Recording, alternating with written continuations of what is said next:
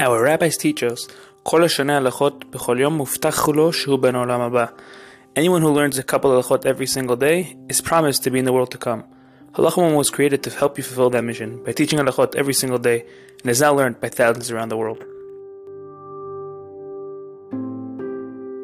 Welcome to Halacha Woman. Today's Halacha Woman is dedicated for the tzlacha of our brothers and sisters who are on the front lines fighting to protect Am Yisrael. May Kadosh Baruch Hu grant them the tzlacha necessary to be victorious. Today we continue to discuss the halachot of tefillah and Shabbat. Today's question is, what does one do if one by mistake recited the wrong text of Berachot Kriat Shema on Shabbat morning?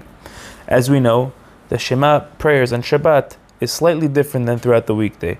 One who accidentally recited the weekday Yotzer Or instead of continuing from Hakol Yeducha may only go back to Hakol Yeducha and correct himself if he has not yet recited the Berachah of Yotzer HaMeorot. However, once one has already recited the Berachah of Yotzer HaMeorot, he may not go back. Similarly, on Shabbat, the prayer of El Adon is added to the Berachot of Kriat Shema. Some communities recite the Nusach of Serafim Ve'ofenim Ve'cherot HaKodesh at the end of El Adon. However, some communities recite Ve'ofenim Ve'cherot HaKodesh. It's good to note that according to the Sephardic custom, women may not recite the name of Hashem in Berachot Shema and Pesukei Zimra since they are considered a time-bound mitzvah that women are not obligated, and that's why they may not recite the name of Hashem. Ashkenazic women, on the other hand, do mention the name of Hashem and have what to rely upon.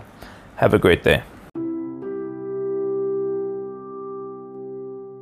If you enjoyed this Halacha moment and would like to help us spread Torah to thousands throughout the world, please consider dedicating a future Halacha moment by visiting halachamoment.com/donate or by WhatsApping 305-707-7259.